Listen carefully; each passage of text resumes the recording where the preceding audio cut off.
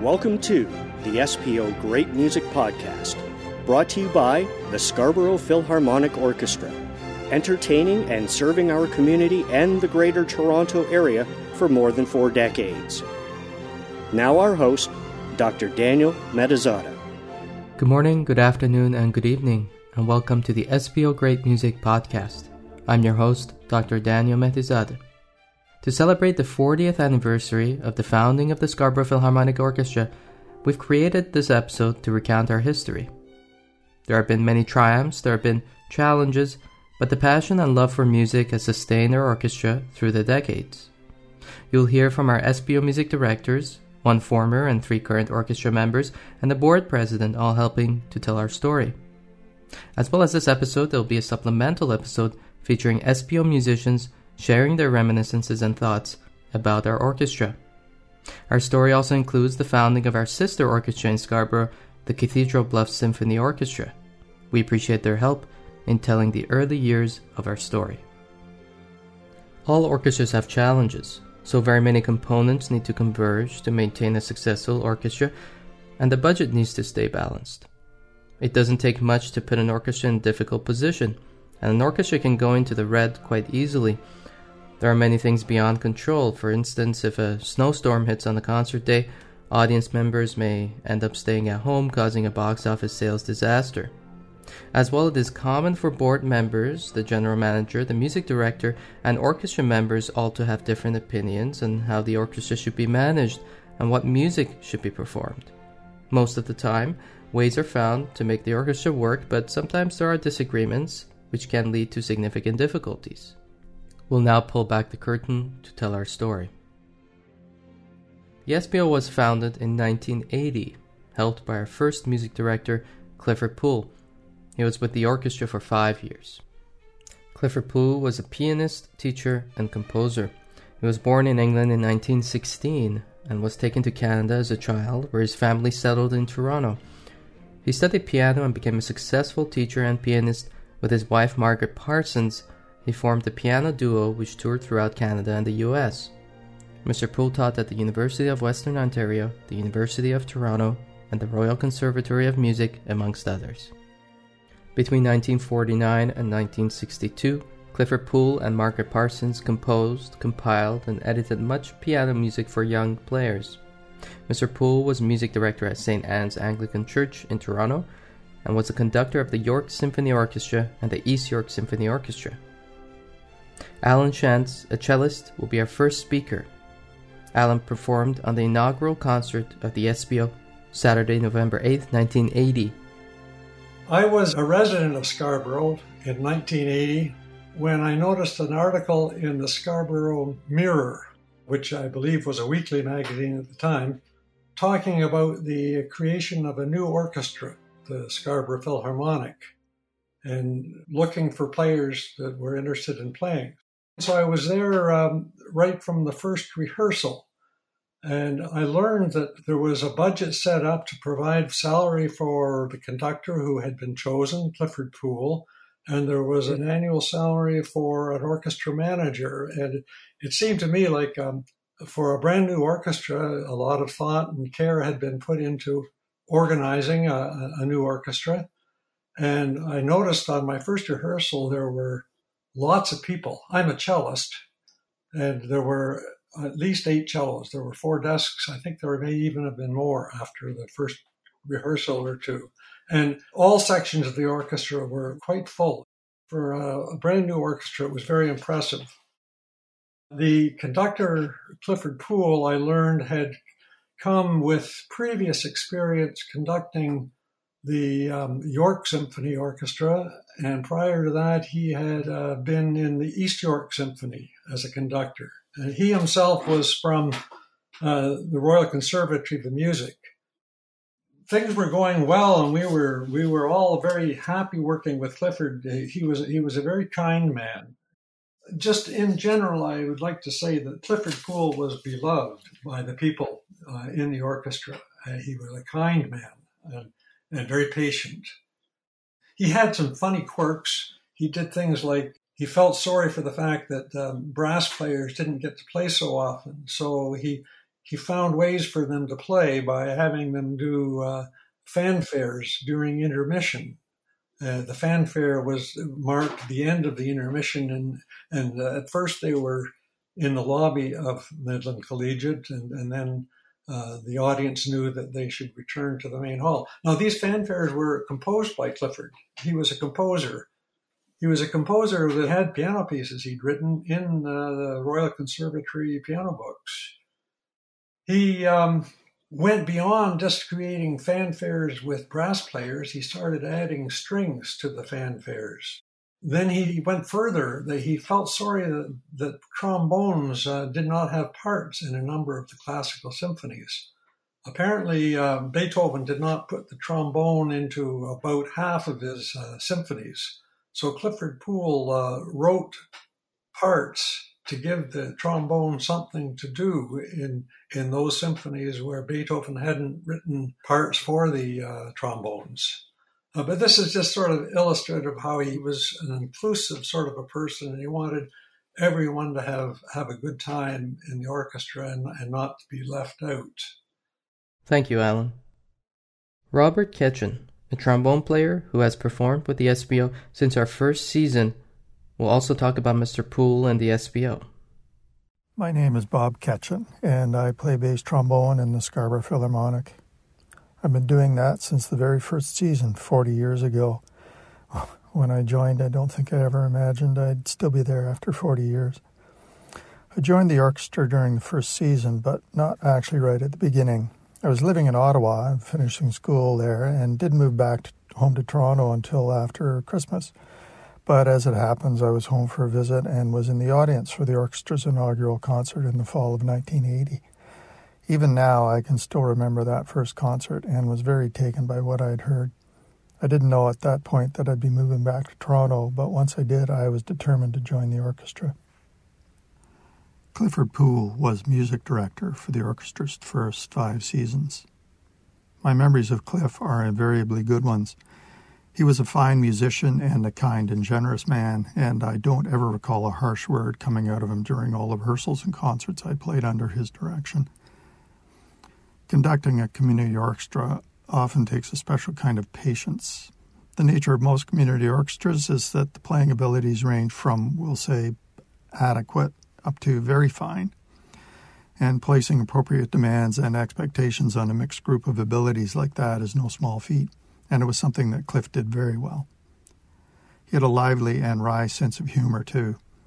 The nature of playing low brass in orchestra is that one is often called on to sit for lengthy periods when there's nothing to play and just follow along by counting rests, which always gave us the opportunity to sit in lofty judgment of what we were hearing from our vantage point in the back row.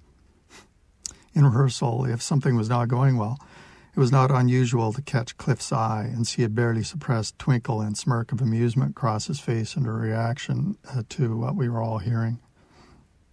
Because Cliff was very well connected in higher education and professional communities, having been an educator and performing soloist himself, we all had the good fortune to play with some very fine soloists that he booked periodically to perform with us, often with long-established professional careers, but also soloists who were just finishing their schooling and well on their way to a career as a professional. That aspect of playing with the orchestra was always very gratifying and memorable. Arts funding being what it is, many community orchestras exist hand-to-mouth and suffer chronic financial problems, and the Scarborough Philharmonic was no exception in this regard. The end of the 5th season saw a kind of collapse and rebirth of the orchestra. Clifford Poole's contract was up at the end of the 5th season. There had been differences of opinion between Cliff and the SPO board of directors regarding how the orchestra should be run, which is not an uncommon situation. The transition to a new contract with Cliff was handled badly, leading to lots of rancor and misunderstanding on all sides. This included the board sending a letter to him with only a few days remaining before the final concert of the season, asking for his resignation. The upshot of that was a fracturing of the orchestra, with Cliff and most of the players leaving to form a new orchestra, the Cathedral Bluffs Symphony Orchestra. while the Scarborough Philharmonic carried on with many new players, a new music director, and a new direction. It was an unfortunate and unsettled atmosphere for several seasons, with the two orchestras rehearsing on the same night of the week, vying for the same audience, and sometimes experiencing overlapping concert dates. But things had settled eventually. In June of 1996, there was a joint concert involving both orchestras, playing as one group as part of a civic celebration for Scarborough. There were both conductors at the time, Clifford Poole and Verly Lacroix.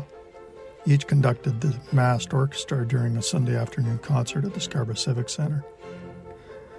With the passage of time, Scarborough had and has two fine community orchestras. Thank you, Bob. It was an unfortunate situation when the SPO board sent a dismissal letter before the last concert to Clifford Poole. Bassoonist Tom Kellenbit writes, "I recall a very serious incident which I believe occurred on April 20th, 1985. I was subbing at the SPO rehearsal waiting to play when Clifford announced on the podium just before the downbeat that he had been fired. Then all hell broke loose in the ranks.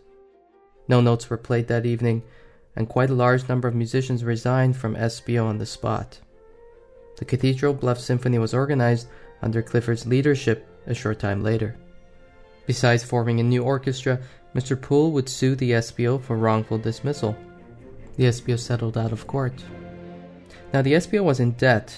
It had just lost most of its orchestra, including Alan Shantz, and had no conductor. This was a crisis. As for Clifford Poole, he was successful as the music director of the Cathedral Bluff Symphony and continued until his retirement in May 1998. He passed away in 2003. Returning to the SPO story, the board turned to conductor Chris Kitts to help with their problems. Chris Kitts enjoyed an outstanding career as a conductor, violinist, recording artist, and educator.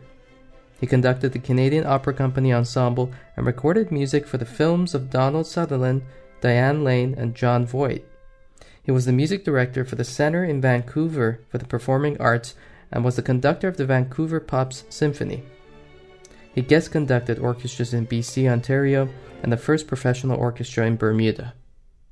As an educator, his groups performed on the CBC, BBC, West German Radio, and Caribbean Broadcasting, and played concerts at the United Nations, the Capitol Building in Washington, D.C., and the New Orleans World's Fair.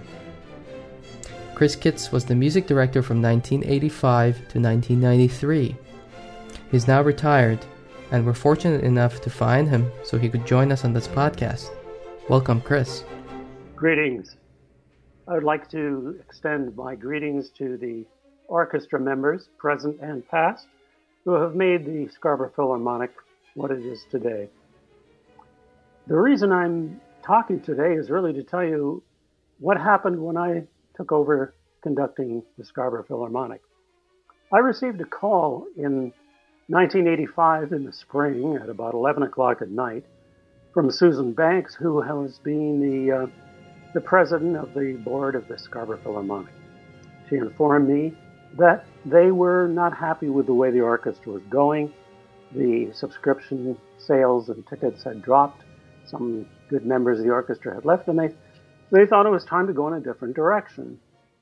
She asked me if I would be prepared to take over on the Friday of that week to conduct that final concert, because for some strange reason, the board had decided to tell the previous conductor that they were not going to renew his contract.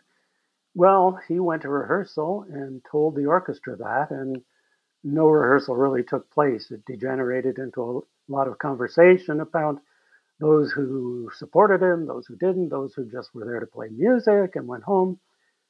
And that's why the phone call came to me at that evening after the rehearsal. Now, I knew nothing about the orchestra. I didn't even know there was an orchestra in Scarborough, and I'm a musician who lived in Scarborough. So I said, yeah, what's the program? And they said, well, it's L'Arlésienne Suite of Bizet, Unfinished Symphony Schubert. Nah, no problem. Easy, old war horses. So I said I'd do it. So Friday night I showed up, and I was greeted by somebody who said, we know this has nothing to do with you, but many of us don't feel we should play this concert. I'm sure you understand. Well, I didn't really understand. I had no idea why they wouldn't want to support their fellow musicians and play a concert. But anyway, I had a job to do, so I said, yeah, okay, fine. And we rehearsed, did the concert. I called in a few of my friends because I'd been concertmaster of the North York Symphony and principal second violin in the Mississauga Symphony, and called a few people in to fill in the holes. It was a great concert. And then I took over. Well, not quite. They posted the job, and they asked me to apply, and months went by. Finally, toward the end of August, I was told I had the job. Well, I found there was no season in place. No programming, no concerts, no soloists. There was no general manager. There was no personnel manager. There was no librarian, and they were broke. Great job. Okay, so what to do? First, my wife at the time, Penny Muston, agreed to step in temporarily as general manager, take care of ticketing and advertising. I went out to audition people, and I auditioned masses of people, and some of which were from the previous orchestra, to find out what they could do, and a lot of young players. I brought in Anne-Marie Kopp, flute player from the National Ballet, her husband, clarinet player from the National Ballet, Norman Engel, principal trumpet, who went on to a great solo career. And then we had to get things going. I got a program, some soloists, and away we went. And the opening concert was terrific. A lot of people showed up, probably expecting to see a train wreck, and it went over very well. Throughout the season, the audience improved, the orchestra improved, and it seemed obvious to me we needed to move to a bigger hall with a bigger stage and some risers, and we did. I made a lot of changes in addition to a new hall and the auditions. I started a series of children's concerts, Saturday afternoon young people's concerts. I started a pop concert series, which grew into the Mayor's Gala over the years. I hired the professional quartet to head the string and quintets, the string sections. And over the years, it just got better and better. The next year, I did a full-length Messiah with the Amadeus Choir. It sold out the first night. We had to add it a second night, and that almost sold out. The following year, we did a full Messiah with the International Symphony Singers from Sarnia, Port Huron. And on it went. The Canadian Opera Company contacted me and asked if they could do a concert of opera highlights with the Philharmonic. And we did that. It was so successful, we repeated it the following year. I engaged soloists like Peter Donahoe, the winner of the Leeds piano competition, the week after he'd played with the LA Philharmonic and the Chicago Symphony. Then other people like T. Chang, the only Canadian winner of a prize at the Moscow Tchaikovsky International Competition. I called Elwy Yost, a TV personality who did Saturday Night at the Movies for 25 years, and got him to come, and we did 2 seasons in a row, a Saturday Night at the Movies. Thankfully, Morag Mottram, née Dingwall, my librarian, was able to contact Warner Brothers and the studios in Hollywood and provide us with the original scores from the dusty basement of Casablanca, King's Row, and other great films. And we were able to perform those with scenes flashed on the back of the hall to evoke memories of those films. I engaged Mo Coughlin to do a jazz at the Philharmonic. And when the Mannheim Steamroller Christmas concert albums came out, I thought they were fabulous. I contacted Chris Davis through American Gramophone, and I was the first person to ask for scores for that. And as a result, he gave them to me free and said, as long as I don't perform them the same year Mannheim Steamrollers in Toronto, fine. After that, we started to get a reputation. We had a call from the Korean choir. Could we accompany them in a Messiah at Massey Hall? Sure. Uxbridge called. Could we do a concert in Uxbridge? Yes, we did. Churches called. We did churches concerts in the beaches. As the years went on, the orchestra got stronger. We were able to present many 20th century works and I always tried to include Canadian works, especially if they were Scarborough composers. I commissioned a work from Blago Simeonov, Scarborough composer, and did works by Keith Bissell and Don Coakley, as well as well-known Canadian composers like Weinsberg and Rideout. Finally, we reached a peak when we could do a concert at Thompson Hall. The way that came about, I found out that Scarborough was twinning with the city of Sagamihara in Japan. I called Joyce Trimmer, the mayor of Scarborough, and I talked to her, and I said, wouldn't it be great to celebrate this twinning with a concert at Thompson Hall with the Scarborough Philharmonic? She bought the idea. We sold it to the city council, and they got behind it. They quickly found sponsors from Bank of Commerce, CKEY, Omron, and Eli Lilly and others, and away we went. The Sibelius concert was a tremendous success. However, at one point in the concert, at the end, the applause was so phenomenal, I didn't know what to do. I had not prepared an encore, never expected that. But the applause went on and on. I thought we had to do something. So I said, okay, we'll repeat the overture. I got up to conduct the overture, and as we started, I noticed the percussion section were staring at me with their arms crossed. All the percussion equipment was gone, and this piece required about a 32-bar percussion solo with hardly any orchestra playing. What were we to do? Can I turn around and tell the audience, I've changed my mind? No, that doesn't work. How do I tell the orchestra to skip 32 bars? That doesn't work. Finally, we were there. Susan Banks, the timpanist, went into action and improvised every possible rhythmic combination for the next 32 bars. I thankfully brought in the orchestra, blew her a kiss, and we finished. After the concert, there was a cocktail champagne party in the lobby, and I'm standing there with the composer of the overture, and up come a couple of women who say, I'm so glad you repeated the overture. I liked it so much better the second time. Well, Don Coakley and I could only smile and nod. This kind of thing happens all the time. One time, at the end of conducting Tchaikovsky's Winter Dreams, Symphony No. 1, as I hit the last page of the score, the fire alarm went off. What to do? I look at the members of the orchestra. They're looking at me anxiously, looking at the exits. I decide it's only a few seconds, minutes. I will go forward. We finished, and just as I cut off the orchestra, the fire alarm finished. In my dressing room afterwards, two women came up. We knew that Tchaikovsky used bells in the 1812 overture. We didn't know he used them in his symphonies. Again, what can you do but just smile and nod? Odd things happen in concerts. One time, I was leaning forward into the orchestra, and all of a sudden I noticed the entire cello section leaning to their right. After the concert, I asked John Trembath, the principal cello, what happened? He said, well, didn't you know? One of the piano strings broke and whizzed past the entire section into the wings, and if you hadn't been bending forward, you would have been decapitated. So these things happen. Anyway, after the concert at Thompson Hall, which over 2,000 people came to, I thought our money problems would be over. Unfortunately, our management had neglected to keep track of the contact information for any of those thousands of people, so we could not contact them for our future concerts. So going forward, we still had the money problems, and the orchestra now owed me $35,000 in back salary because we couldn't always barely make monthly payroll schedules, and I was always the last one to get paid, and I agreed because I wouldn't let the orchestra go over. But at that point, my sister had gone into hospital with ovarian cancer. My father had gone into hospital with a massive stroke.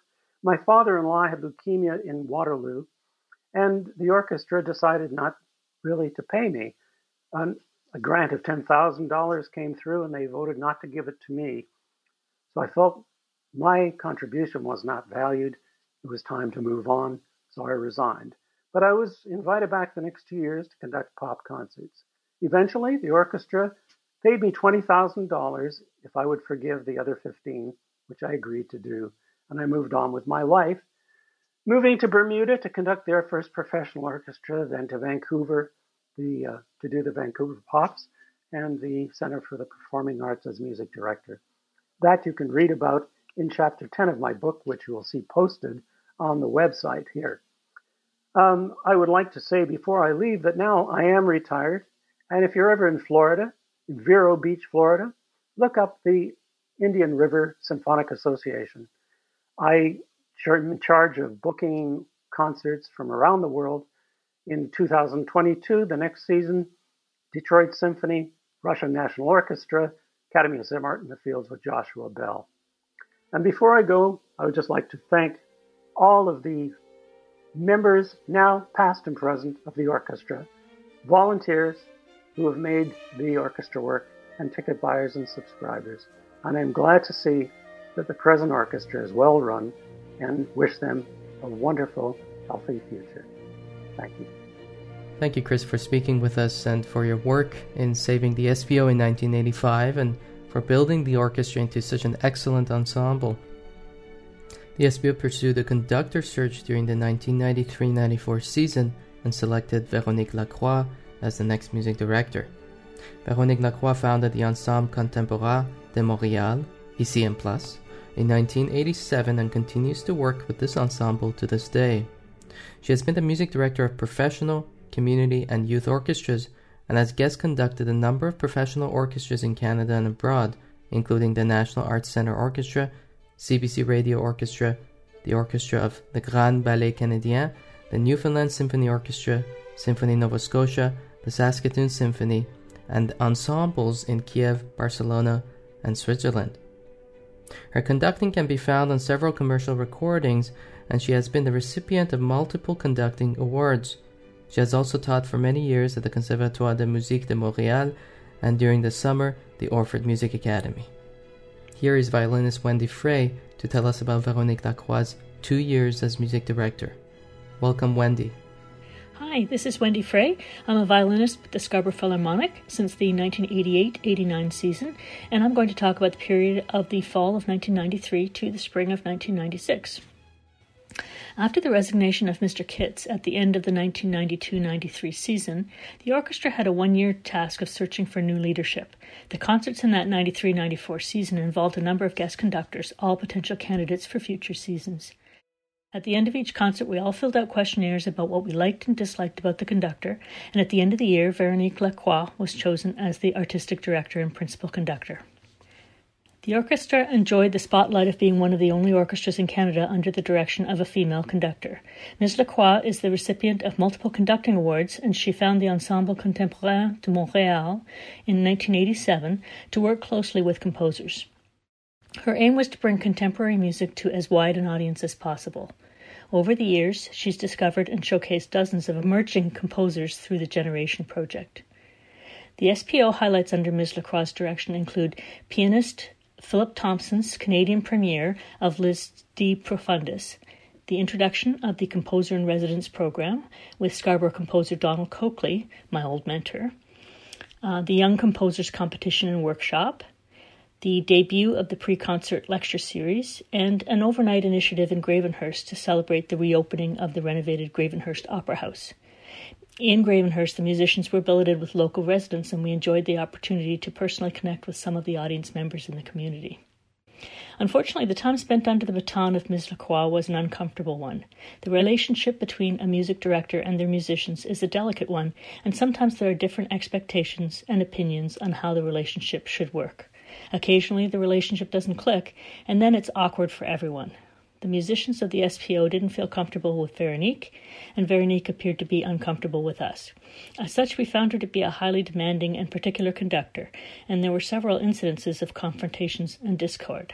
Some musicians left the orchestra at this time, and there were heated arguments between Ms. Lacroix and the board. She was commuting from Montreal, and so there was also an element of risk whenever the weather turned rough. Would she be able to make it in time for the rehearsal? The season's grand finale was a performance of the Bicentennial Orchestra, a combination of the Scarborough Philharmonic and the Cathedral Bluffs orchestras, to mark the bicentennial celebrations of the city of Scarborough. This was very fun and yet chaotic. The conductors took turns, and the principal players switched according to the conductor, so after every piece there was a cheerful clamour and chaos as numerous musicians changed seats and adjusted stands, etc. Also in 1994, a strong board of directors was engaged to encourage corporate sponsorship, new granting initiatives, and increased marketing strategies. A new general manager, Anne Brockelman, was appointed, and much of the orchestra's current success can be attributed to her hard work, innovation, and determination. New initiatives included a youth concerto competition program and the development of an educational concert series in partnership with the Scarborough Board of Education. Children were bussed in from schools all over Scarborough, and it was one of the few times we played to an entirely full house at Birchmount Park Collegiate. We were all quite impressed with how attentive and well-behaved our audiences were for those concerts. Howard Cable joined the orchestra as a guest conductor for the King of Swings in 1995, conducting primarily his own compositions. The concert was a hit with the audience, and Mr. Cable was appointed Principal Pops conductor in 1996, a relationship that was continued for many years. Howard's Christmas concerts were a particular favorite of musicians and audiences alike. However, the orchestra soon found itself searching once again for a new music director in 1996, when the SPO and Ms. Lacroix parted ways. Thank you, Wendy. Flautist Leslie Duff will continue our story, bringing us to the next conductor search, this time lasting for 2 years. Hi there. My name is Leslie Duff. I've played with the Scarborough Philharmonic Orchestra for over 30 years. I first started playing with the orchestra as piccolo third flute when I was still in high school, and I currently hold the principal flute chair. I have also been the personnel manager and even a short time as librarian. Orchestras, just like any other organization, experience management changes from time to time. For us in the late 90s, it was a conductor search. During that time, the board hired Fraser Jackson of the Toronto Symphony as artistic advisor to help with the conductor search and community outreach programs. It's a very stressful time for musicians to experience guest conductors for every concert. However, this was also a time of great growth for the orchestra. Anne Brockelman, our general manager at the time, worked closely with Fraser on projects to get the word out, so to speak. We developed a school concert series for elementary kids and even had a summer season too. Some performances include the Cedar Ridge Art Center, McMichael Art Gallery, the Mominci Center, Scarborough Bluffs, and even the Toronto Zoo. I especially remember the zoo because we played Peter and the Wolf and even had zoo animals as audience members. It's a tough flute part with many solos representing the bird throughout. It was my first time ever playing this piece, and I was nervous. But as the orchestra started playing, children in the front row began dancing and twirling about. Every time I played the bird part, the kids made bird shapes in the air. I felt amazed at the joyous reaction of the children, which inspired my playing and put me at ease. This is one of the reasons why I love playing with the SPO. It's you, the audience, that makes it all worthwhile. Thank you, Leslie. Jerome Summers' affiliation with the Scarborough Philharmonic Orchestra began with guest conducting appearances in 1997 and 1998. He served as music director from 1999 to 2004. Jerome David Summers has enjoyed a distinguished professional career as a renowned Canadian conductor, composer, clarinetist, and educator. After moving to Ontario in 1974, he became increasingly in demand as a music director of Southern Ontario orchestras. This includes the International Symphony of Sarnia, Port Huron, Woodstock Strings, New Aeolian Chamber Orchestra, Stratford Symphony, and the Ontario Festival Symphony Orchestra, which toured China in 2011 and 12. As well, he frequently appeared on the podium for many of Canada's leading orchestras, such as those in Edmonton, Victoria, Ottawa, Manitoba, Windsor, London, Niagara, and Brantford. As a clarinet performer, Jerome Summers has appeared as principal or soloist with numerous orchestras and chamber collaborators throughout the country.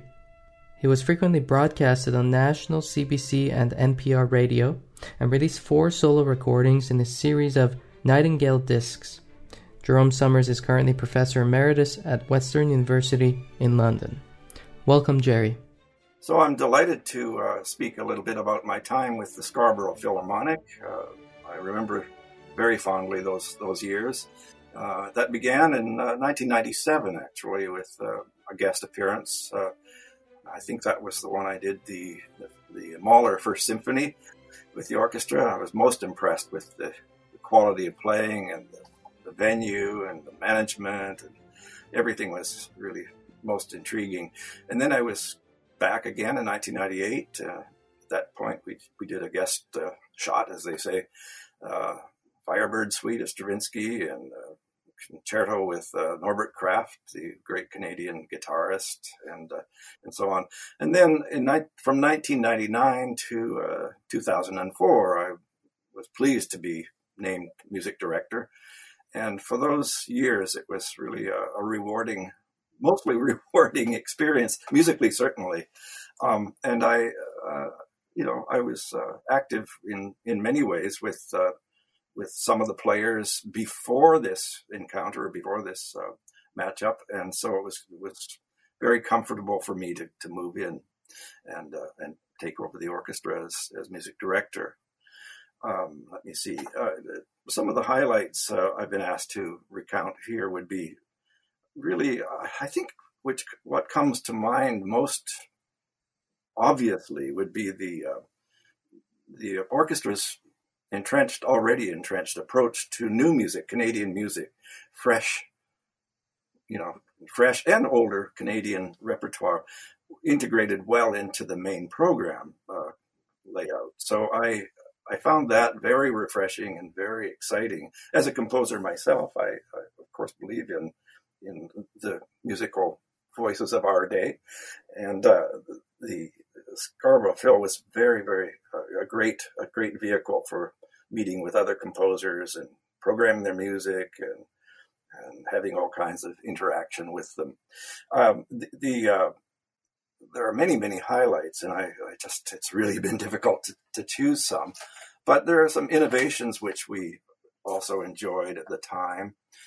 Some things such as a summer series, which we integrated with the orchestra and, performing out in the community with in venues such as Bluffers Park. I remember a concert outdoors there, and the Guild Inn and the McMichael Gallery, Scarborough Civic Center.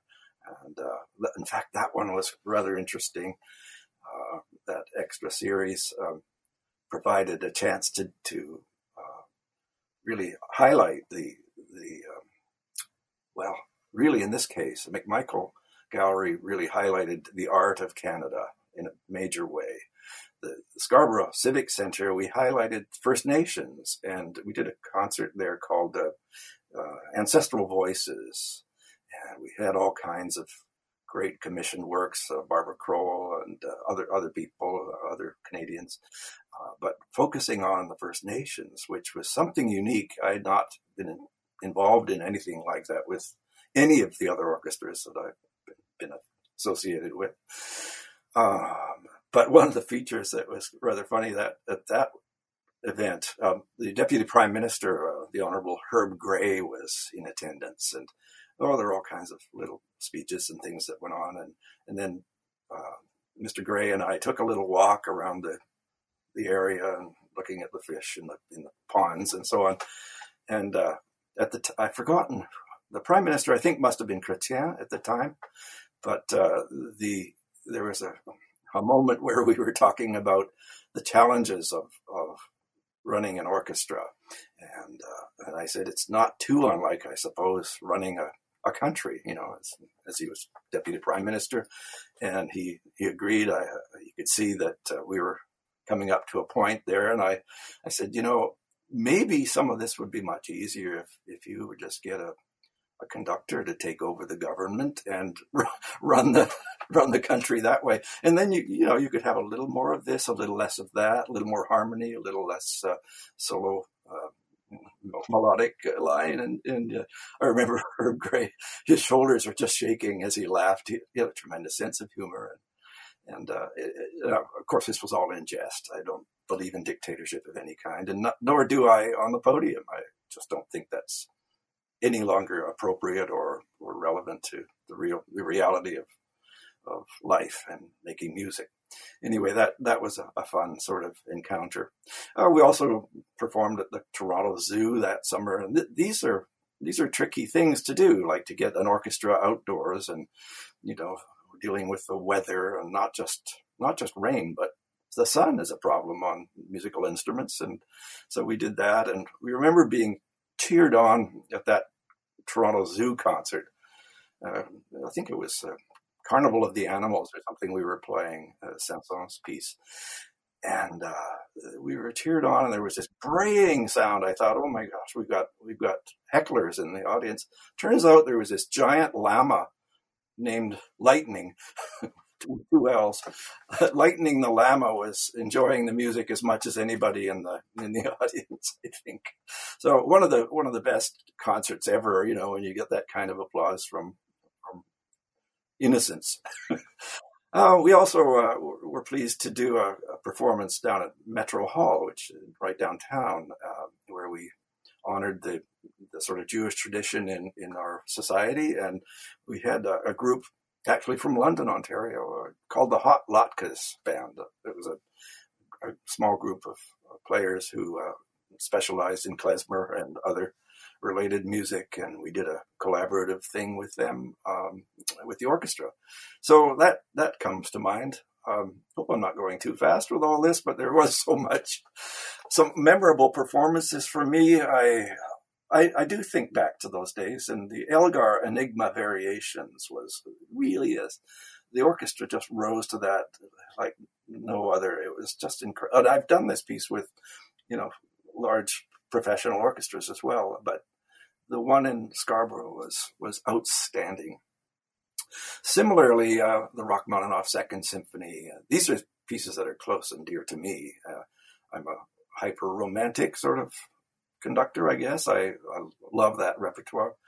Even the Planets of Holst, or I say even, but it's music that resonates with young people and non-musicians and everybody. And I love the outreach of that kind of repertoire.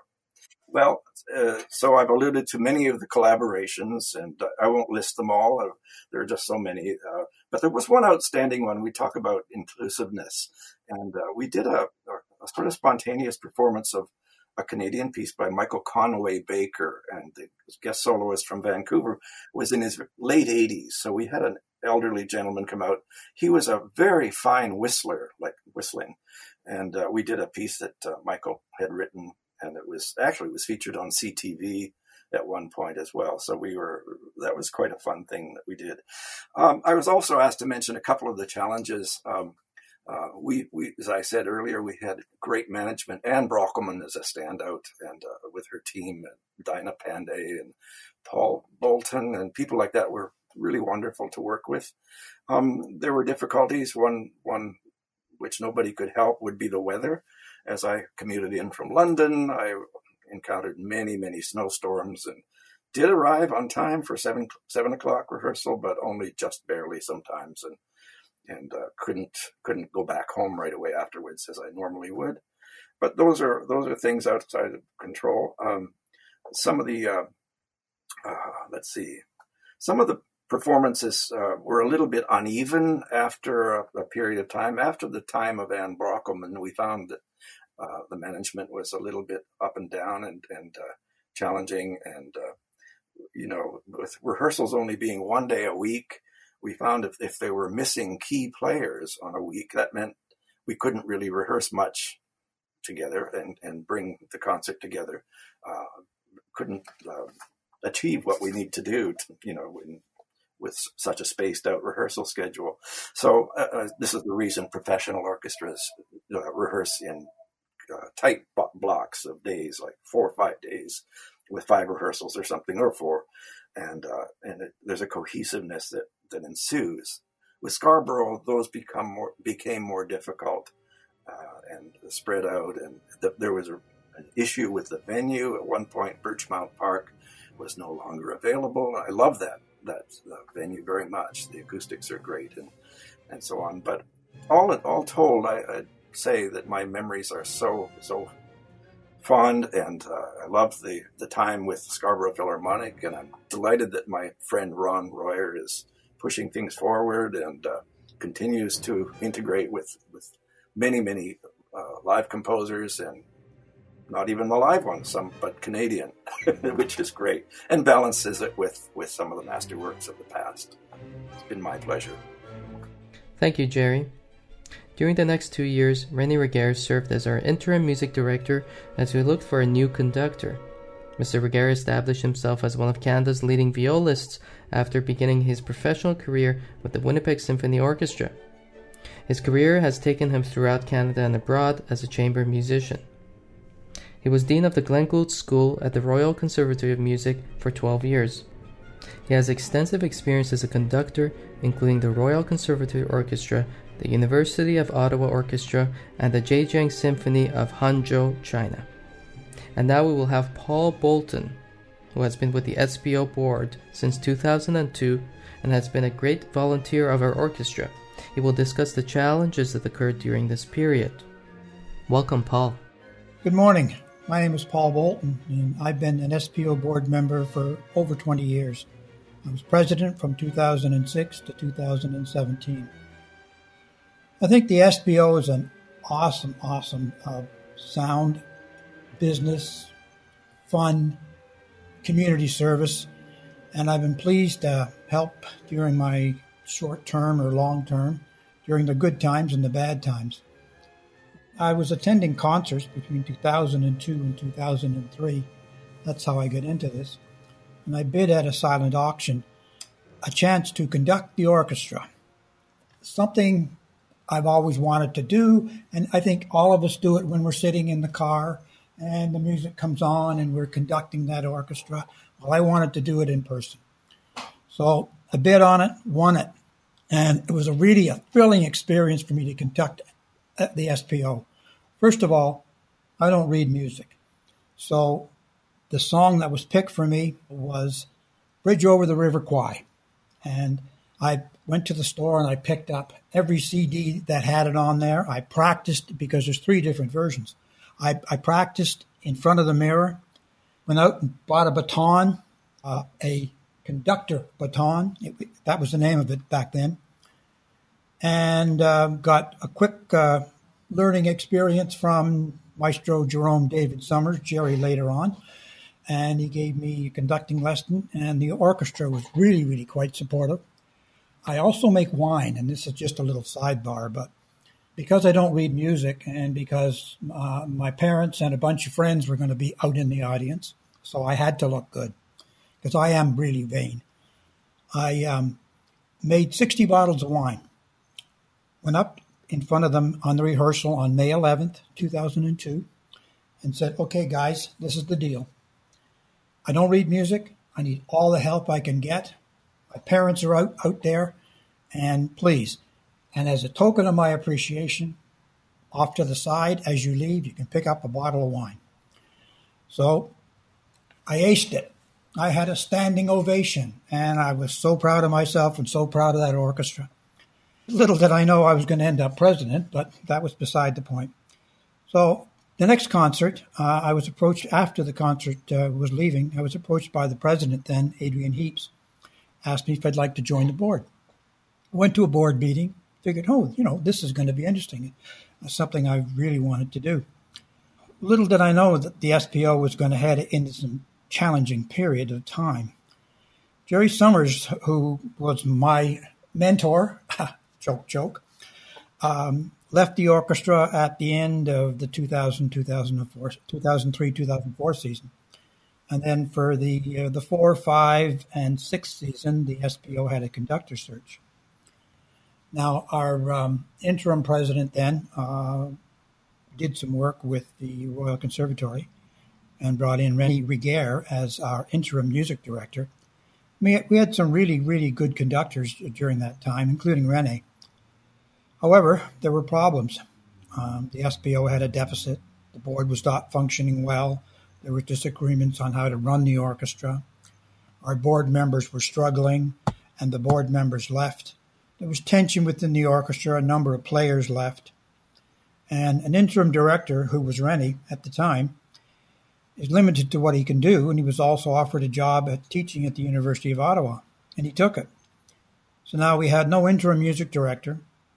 Our general manager had quit. A number of our audience members had left. We were in trouble. Board member even suggested that the SPO call it quits. That was reasonable at the time, but for the second time of our history, the SPO was in crisis and in danger of closing shop. So we were at a turning point.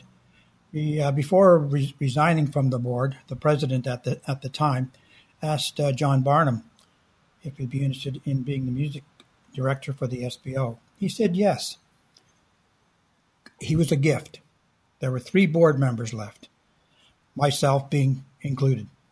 So we wanted the SPO to survive. There was a small group of orchestra players left, and they were committed to saving the orchestra. So with the odds against us, and I put up some money to finish off the season, which I did get back. I got back in the next season, actually, after I took over as interim president. We were committed to saving it, so we finished the season with the help and the rebuilding with John Barnum as well. And he stayed with us for 2 seasons, and he did a great job for us by helping us come back. We found new board members. We found a new orchestra members. We started to rebuild our audience, and we found ways to survive. Now, besides my work on the board, we had some interesting times because I like to cook and I like to entertain. So we had some really, really nice little munchies other than coffee and cookies that we had at our intermissions. I spent a lot of time in the kitchen in there. We had some really, really good food I think everybody appreciated. So it was there to help build the morale, and it worked. The SPO thrived. It was a challenging time, but there was enough of us who loved the SPO. They wanted it to succeed, and that's how we managed to keep the orchestra going. At present, I'm really thrilled that the SPO is doing well, and I'm still on the board. I'm president emeritus, and the COVID outbreak is another challenge for us, but we're managing to do it, and I think we'll be okay. Long live the SPO and their awesome sound. Thank you. Thank you, Paul. Once again, the SPO was fortunate to find a music director who could help the orchestra overcome significant problems. John Barnum had extensive experience as a conductor of professional, community, and youth orchestras. He was the music director of the Mississauga Symphony for 35 years and the Georgian Bay Symphony for 22 years. He was the assistant conductor of the Edmonton Symphony, the resident conductor of the Thunder Bay Symphony, and guest conducted throughout Canada. He taught at the Royal Conservatory of Music and the University of Toronto. John is now retired from conducting, but sings in a number of choirs, particularly Guelph, where he lives. John was music director for 2 years. Welcome, John.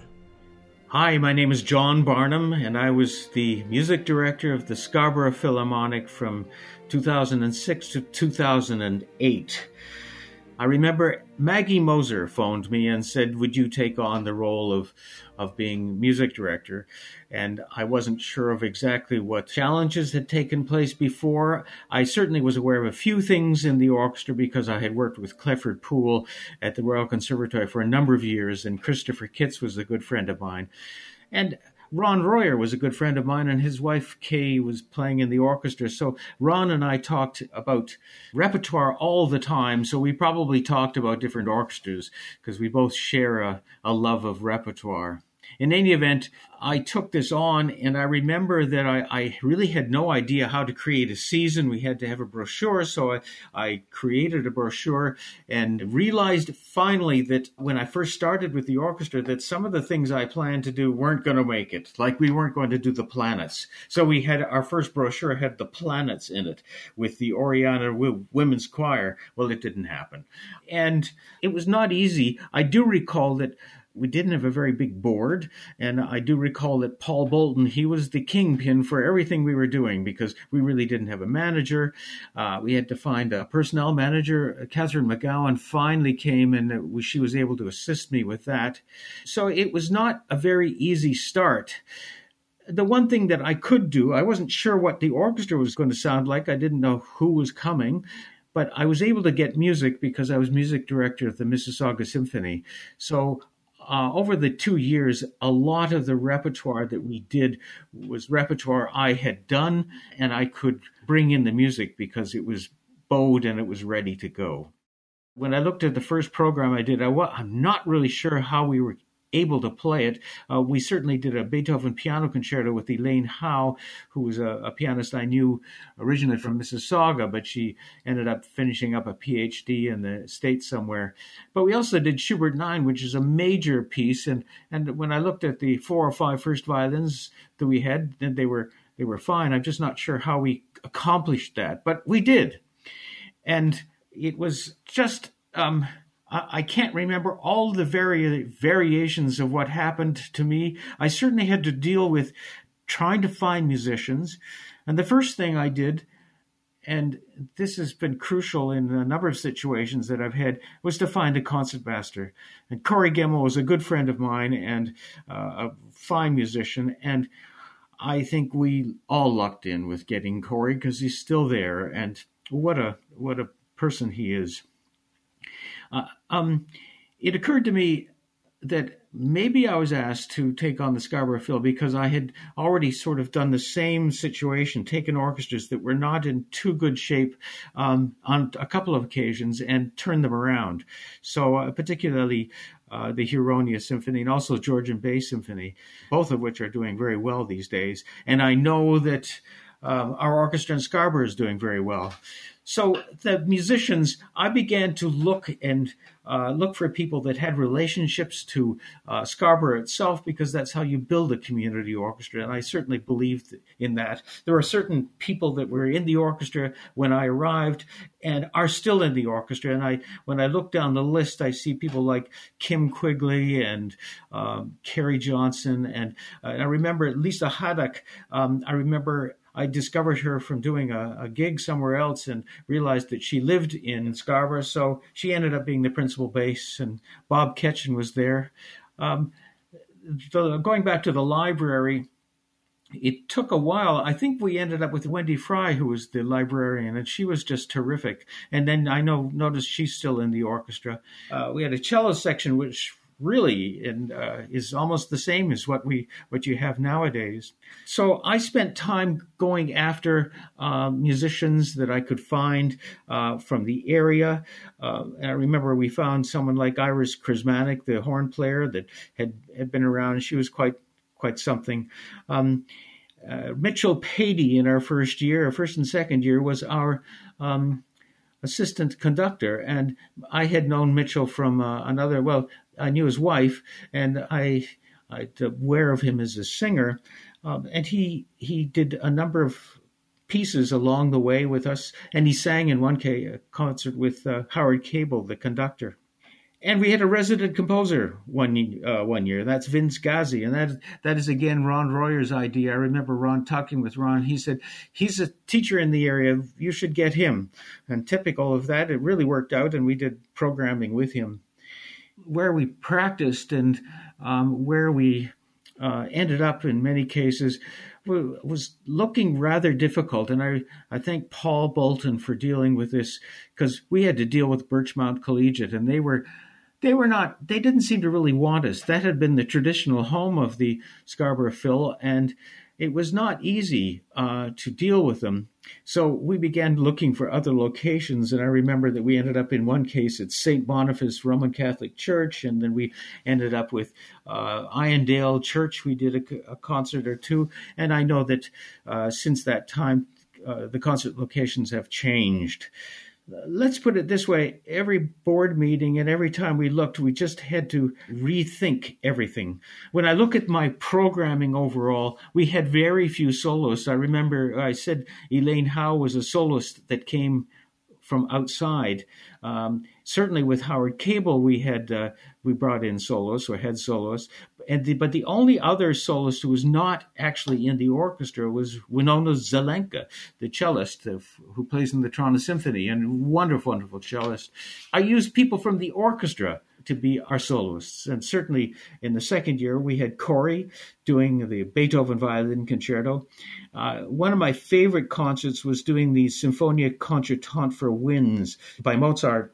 And we had playing it where Colin Meyer, the oboe player who ended up going to Quartetto Gelato, Kay on clarinet, Catherine McGowan on bassoon, who for the 2 years I was there was our personnel manager, and Iris Krismanek, who's now principal horn in Windsor. and I know she stayed with the orchestra for a number of years. That was a particular favorite concert for me, simply because of being able to do that at a certain level. I would say my repertoire was basically traditional. We did, Beethoven concerti. We did Beethoven 5 in one concert. We did a Haydn symphony, but a small, short Haydn symphony. I mentioned Schubert. But we did mixed programs more than anything. So I was able to do a Viennese program that had Mozart in it. So we did Mozart Serenata Notturna and the Mozart Clarinet Concerto with Kay. But then we did other little pieces that related to it. So they were kind of mixed programs in many cases. Certainly the Christmas programs were interesting. We did have the Bach Children's Chorus, Linda Beaupre's chorus at that time, but it was actually Lydia Adams who was involved and conducted a piece. And that was very much appreciated by the audience. So taking an overview of my time there, it was a pleasure to see the orchestra begin to regel and reform itself for its future.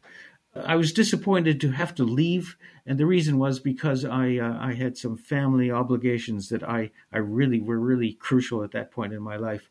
But I must say that I missed the people that were involved, and I very much appreciated the opportunity to spend time with Howard Cable, the two concerts that were there, because he's certainly a gem.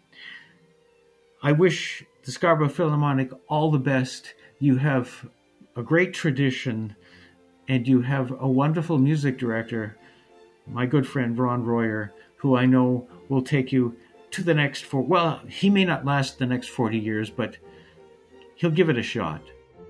Thank you, John. The SPO invited Ronald Royer to be the music director in 2008, and Ron continues in this role to this day.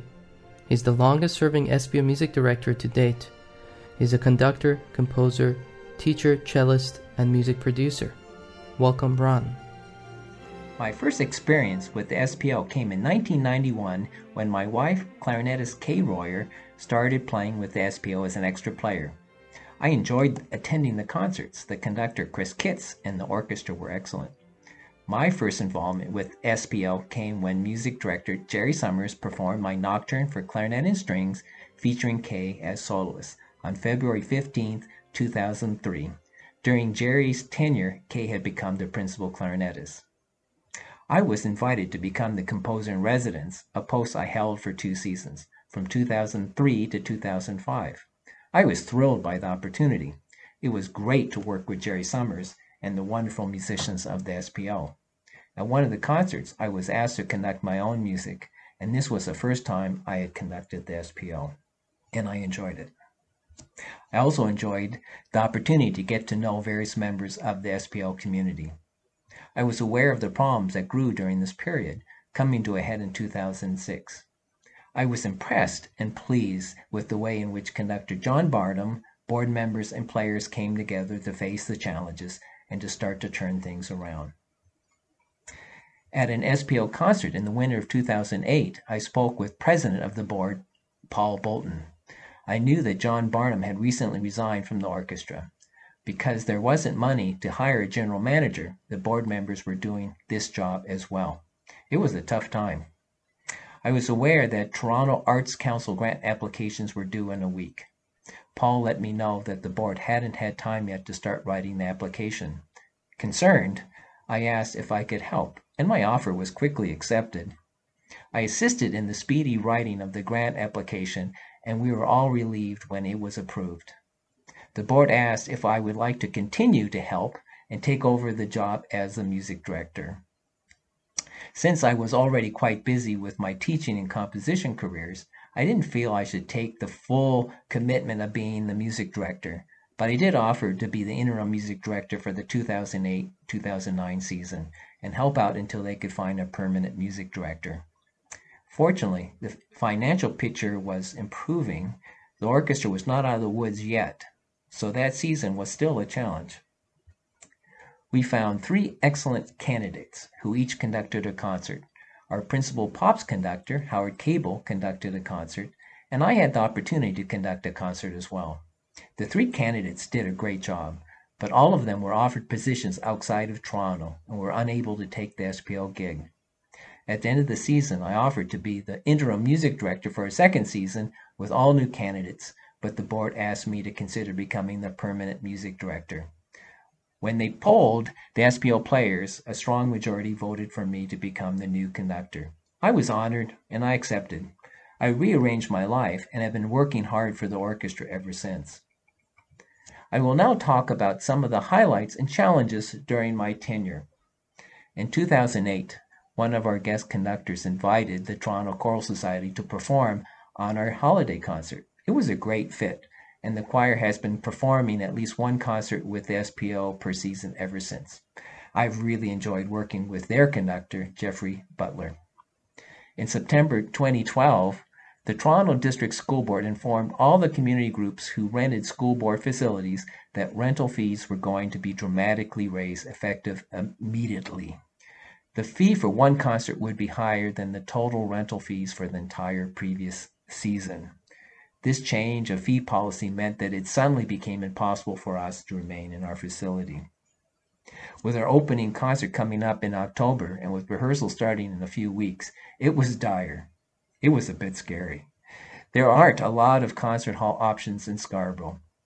General Manager Alex Ennington and I frantically searched the city. There was definitely some scary days, but we found the Salvation Army Scarborough Citadel with room for our full ensemble and excellent acoustics. We have been performing there ever since and have appreciated working with them. A few years after we had to leave, the school board changed course on fees, and we were invited back, but we declined since we were happy at our new facility. Since 1995, Howard Cable conducted one Pops concert each year, with the last being February 1st, 2014. I enjoyed getting to know Howard. He was a terrific composer and arranger and an excellent conductor, and he was a lot of fun to talk to. He enjoyed music and kept busy composing until the day he died in 2016 at the age of 95. The SPO was fortunate to have him as part of our organization for so many years, and we really miss him. I have so many wonderful concert memories. Here are a few. In May 2014, the SPO performed a concert of 20th century Russian music, including Shostakovich's Ninth Symphony and Prokofiev's Third Piano Concerto, with Talissa Blackman as our piano soloist. This concerto is an incredible showpiece for the piano and the orchestra. The audience usually saves its applause for the end of a multi-movement concerto. Sometimes there is some scattered applause by a few who are not aware of this tradition or just want to show a little appreciation. However, Talissa's playing was so impressive and amazing, the entire audience erupted after the first movement and gave her a full standing ovation in the middle of this performance. To this day, I have never experienced this at any other classical concert. We continued and finished the concerto, and the audience stood again and cheered for the longest time. It was a remarkable performance, with 2 standing ovations for one piece. For the Halloween weekend of 2015, our general manager at the time, Sue Payne, had the idea of a concert where the orchestra and audience would be invited to come in costume. Anyone in the audience who wore a costume was invited to parade around the auditorium while the orchestra played the Funeral March of a Marionette by Charles Gounod. This music had been the theme music for Alfred Hitchcock's TV show. It was great to see all the costumes. I dressed up as Dracula so I could still use my tux. I did sport scary fake teeth and fake blood on my face. Other music included Dance Macabre, The Sorcerer's Apprentice, to Eulenspiegel's Merry Pranks, a Harry Potter suite, a cello concerto, and a composition written specifically for the SPO for this concert called Prelude to a Thriller by our principal cellist, Sam Bisson. It was a wonderful piece. For me, the biggest surprise of the evening was provided by our cello soloist, Simon Fryer. Between the afternoon rehearsal and the evening concert, Simon shaved his head for his costume. Now that was dedication to one's costume. I didn't see Simon's new look until he walked on stage. The orchestra and I were shocked and delighted. He was really something to see, and we had to settle down to focus on performing the music. At the end of the season, we were invited to perform the opening concert of the prestigious Luminato Festival, Toronto's International Arts Festival, on June 19, 2015. Luminato organizers decided to feature an Ontario community orchestra and sent a representative to listen to orchestras throughout Southern Ontario. The Luminato representative was impressed with our orchestra. We were selected, and it was a huge compliment. We performed a concert in downtown Toronto where audience members were chosen on the spot from the audience of several thousand people to sing karaoke with the orchestra. The Mayor of Toronto, John Tory, kicked off the concert singing with the SPO. It was an exciting and fun event, and you could find a few excerpts from the concert on YouTube. Also in 2016, the SPO started a New Generation Composers Workshop designed to help and support young and emerging composers. In 4 years, we have supported 22 young composers through this program. Our current composer-in-residence and podcast host, Daniel Metizadeh, started his relationship with our orchestra through this program. Another highlight came in 2017, when the SPO launched our first commercial recording, Canadian Panorama, in honor of Canada's 150th anniversary. Featuring the wins of the SPO, the CD showcased the music of 7 Canadian composers from the Toronto area, including Howard Cable, Alex Eddington, John S. Gray, Jim McGraw, Chris Meyer, Alexander Rappaport, and myself. Our recording has been remarkably successful, with excellent radio play and reviews in Canada and the U.S. Alan Polker, in his review for the Whole Note magazine, wrote, "This recording and the music so beautifully performed on it are, and will continue to be for many years, a precious gift to us all in the year of our nation's 150th birthday." Wow, what a wonderful review. When we started this project, we had no idea that our recording would receive substantial recognition in Canada and beyond. It was exciting the SPO could contribute to our country's 150th anniversary. The recording is available on a number of platforms such as YouTube, Spotify, and iTunes. For more information, go to the SPO website. To wrap up, the SPO community has been working diligently to keep our orchestra in a stable financial place and to foster and maintain respectful relationships at all levels of our organization. We have been fortunate that a whole series of events have gone well for the SPO.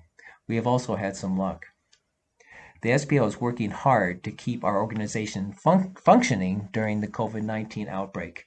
We have started the SPO Great Music Podcast, and we are posting videos on our SPO YouTube channel. We are looking forward to presenting live concerts again. It has been my pleasure to be music director and to be able to work with all the wonderful musicians of SPO, as well as general managers, board members, volunteers, and audience members. The SPO has been serving the Scarborough community for the last 40 years. We have been fortunate to be able to make great music and share it. Thank you for listening. Thank you, Ron, for all your ongoing work for the SPO.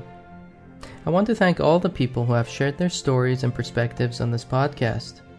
The Scarborough Philharmonic has had an interesting history, marked by a lot of great music making, but has also had some challenges. The events in 1985 with Clifford Poole was unfortunate, but in the long run, Scarborough has benefited from having 2 orchestras. The SPO would like to thank the Cathedral Bluff Symphony Orchestra for their support of this podcast.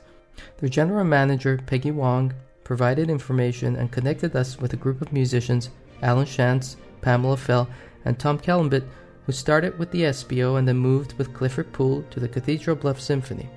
We also appreciate Colleen Orr, who provided information on Clifford Poole. The SPO has benefited from having many wonderful people in our community over the years.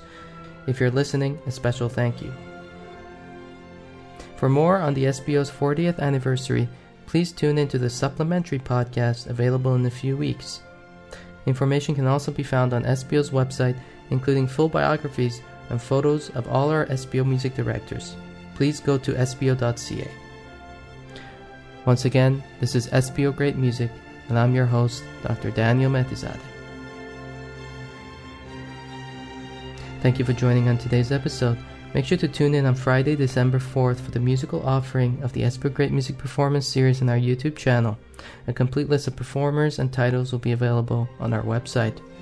Our executive producer and audio engineer is Devin Scott. Our producer and music director is Ronald Royer. And our host and segment audio engineer is myself, Dr. Daniel Metizadeh. The SPO Great Music Podcast is brought to you in part by funding and support from the Toronto Arts Council, Delta Bingo and Gaming Downsview, our SPO Board of Directors, and by SPO donors and volunteers.